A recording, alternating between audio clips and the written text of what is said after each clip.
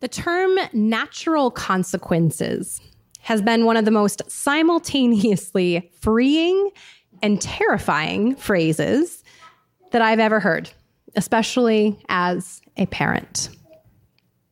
Natural consequences is a phrase that refers to the after effects of our decisions. After effects that aren't necessarily punishments, not something that we impose, but that happen as a direct result of our choices. If we touch the hot stove, we will get burned. If we put our finger in an electric socket, we will get electrocuted. If we eat Oreos that are not the original flavor, we will be disappointed. These are facts. I've tried to warn you. A little extra effort, or listening to my advice that flavored Oreos are just not worth it. Who booed? Husband. Natural consequences can also be terrifying. And again, if you are a parent, you know this.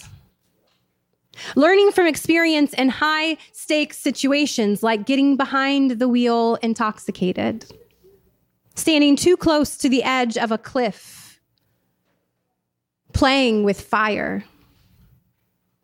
The natural consequences could result in something much more serious, like hurting ourselves or hurting someone else, sometimes even death. Those natural consequences are ones we try really hard to avoid. We freak out when our kids run into traffic and maybe say words we were not supposed to say to our children because we don't want them to get hurt. They make us hypervigilant about our choices and the choices that we love, the choices that our loved ones make.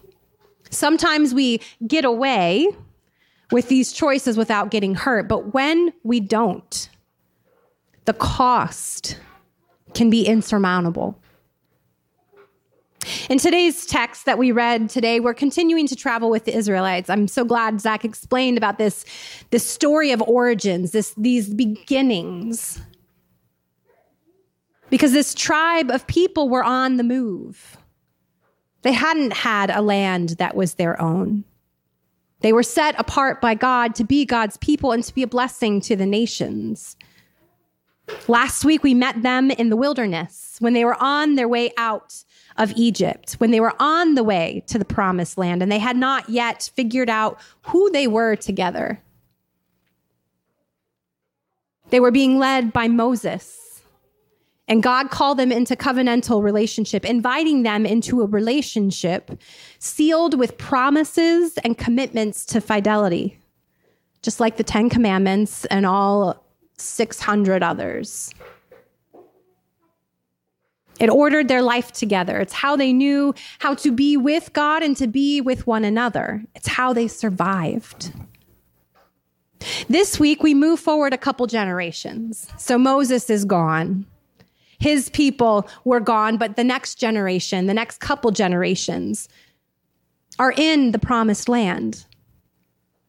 They're being led by Moses' successor, Joshua, a strong warrior and military leader who had led his people into finding and making a home in new lands. Joshua is now an old man. He's been leading for decades. And we greet him once again, inviting the Israelites to renew their covenant with God. So generations past, the original covenant that was made. Now, the book of Joshua is a tough one for many. If you were listening and reading this, it sounds horrendous. People of conquest taking lands from other people. But when we see it in the light of the journey of an enslaved people who haven't had a home, we see in this book a significant part of a bigger story. Their story of journeying with a covenantal God through their flight out of domination by a people into a life of freedom with a God who fought for them, who had their best in mind, who through their eyes provided victory in battles and made a way time and time again for them to find home. As a person who just moved, finding home is something I've been longing for months. If you've been away from home, you know what that feels like. But they stray. They assimilate into the culture that's around them. They worship God, but also a little God here on the side. They don't just serve God, they serve God plus. Even though God desired their entire fidelity. Because covenantal relationships are relationships. They're committed relationships bound together with agreed upon boundaries. So at this point in the story, Joshua's trying to say, come back. Remember what we promised. Remember what God has done for us. And he recalls their history together, which we read today. And Deb, you nailed every single one of those names. Well done. He recalls God's faithfulness to them and reminds them once again to choose. Make a choice. Be faithful to your covenant or go and attach yourself somewhere else. Just don't try to do both. Don't try to have both. And if you decide to break the covenant, if you try to do both, there will be natural consequences. If you keep reading a couple more verses, you would hear that the people immediately respond, absolutely. Why wouldn't we dedicate ourselves to God entirely? We would be foolish to forsake the God who has done so much for us. And I love his response so much. I wanted to show you a video of Joshua's response. It's amazing that we recovered this video this many years later.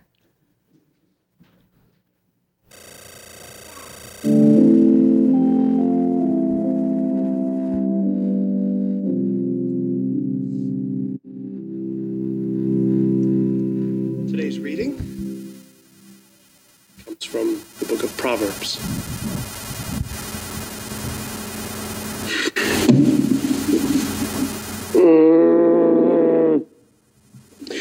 If I may digress for a moment from my prepared message, I mean it when I say to you,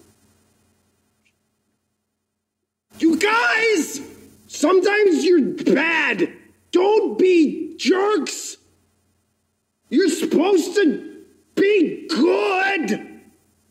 I'm in my office every day and somebody comes in and they're like, hey, whoops. I'm like, don't.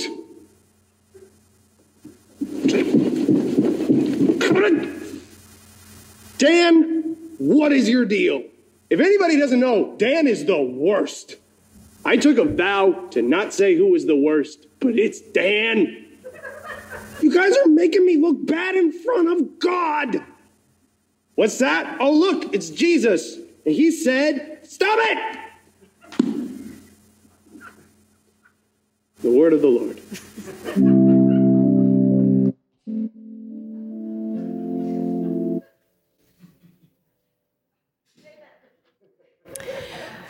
Okay, so that might have been one of Joshua's ancestors and not actually Joshua, but you get the drift, right? You say you're going to do the right things, but you're not going to. You're not going to stay true, and he was not wrong. The Israelites did keep straying. As a matter of fact, if you read the rest of the Bible, that's how the story always goes, isn't it? God is faithful and calls us to faithfulness, and we say we will, especially on the big moments, the big days. And we even mean it, I think. And sometimes we even do good for a while. But slowly, and sometimes not so slowly, we fall back into those old patterns. Things get hard, and we turn back to those old comforts. Or things are really good, and we completely forgot who got us there. We forget the giver of our gifts. We lose sight of our need and our dependency, and we chase after the high that those comforts provide. This pattern is repeated time and time again in the history of God's people as we read it in the Bible, and it continues in our story today. When looked at it in this light, like Joshua, it feels a little bit more like, I'm never going to get this right. I'm never going to be okay before God. My situation is completely hopeless. Why even try? But because God is a covenantal God and not a God we have to prove ourselves to, there is always hope. Our scriptures reflect this time and time again. God remaining faithful, us humans starting off well, getting off track, sometimes way off track, and God calls us back. When we decide to go our own way, God allows us to suffer the natural consequences. Like a good parent, I guess. But also, God always calls us back. Every time. No matter how far off course we have gone. No matter how many doubts we have. No matter how many times we have done the horrible thing that we can't just seem to knock. There's always an invitation back. God always says, let's begin again. The love isn't taken away ever. From the outside looking in, we might think that's foolish. It might be foolish to keep working with people who just keep doing the same thing over and over again. But God does, and always has. People who have done some horrendous things. I imagine we're going to read from the book of Judges the next couple weeks. It's really bad. It's like a horror story. Like the worst that humanity could ever be. And still, God says, let's begin again. Let's begin again. Come back. Keep coming back to me. I love you. And I think God knows that that's the kind of love that helps us to keep growing, that helps us to keep learning. It helps us to remember that change is possible, even when we think we have done the worst. And God has always been committed to seeing us through. Our gospel text from Matthew talks about Jesus' temptation in the wilderness, when he too was tempted to things that Satan thought Satan could offer. If you aren't familiar with Jesus' trajectory, he gets baptized and then immediately he's sent out into the wilderness. He fasts for like 40 days. He's by himself. He's tired. He is weak. And it's in that moment that Satan comes to tempt him.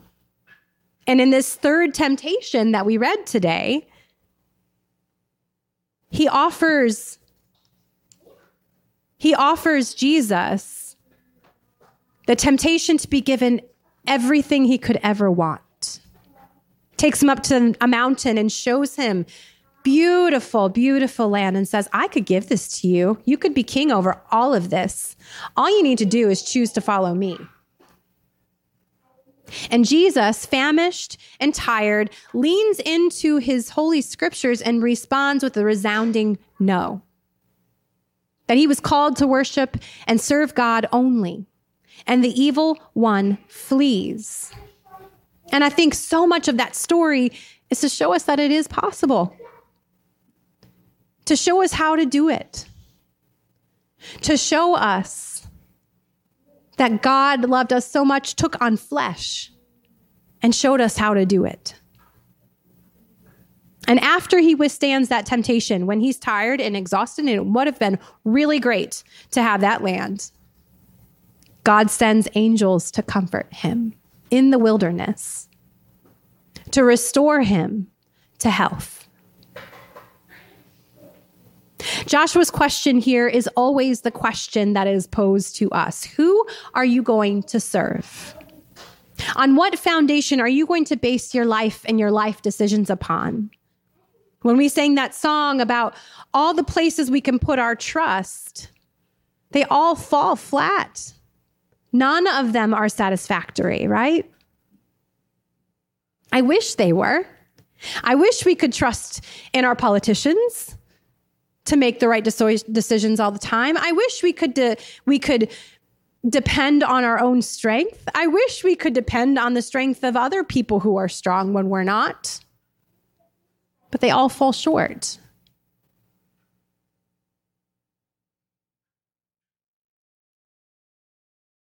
The question is the same. And it can help us to reorient our gaze, because these were God's people. They've been following him for generations. They know the covenant. Sometimes we just need to be reminded, to be called back, to begin again.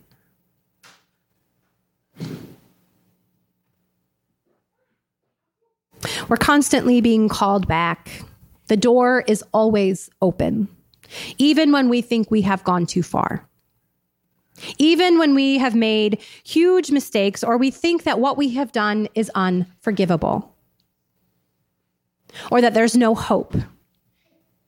As long as there is air in our lungs, God is always calling us back, always reminding us that it's not too late. You may see an unpassable mountain, but we can pass it together, God says. And I'm so thankful for these stories and scriptures, especially when I'm at my worst, because I know I'm not alone. I know there are faithful people who have gone before me, who have been messed up, maybe more than me, which is really comforting, but who have messed up, and God still said, come, begin again. Let's do this together. They remind us that God has always been in the business of rescuing, walking with, and redeeming people who just can't seem to get it together. So in a couple moments, we're going to take this holy meal together that we call Holy Communion, where we remember the story of our ancestors, imperfect friends of Jesus who gathered around people who were going to deny him, who were going to hide in his time of need, who were going to fall asleep when he was crying and praying in the garden. They sat around a table and they received sustenance from God in human form. Every time we take this meal together, it reminds us who we are and who God is. And that God is calling us back to covenantal love every time. So before we move to this meal, let's take a moment and sit with that invitation. An invitation to covenantal love. Let's begin again. You are my beloved. Come, begin again.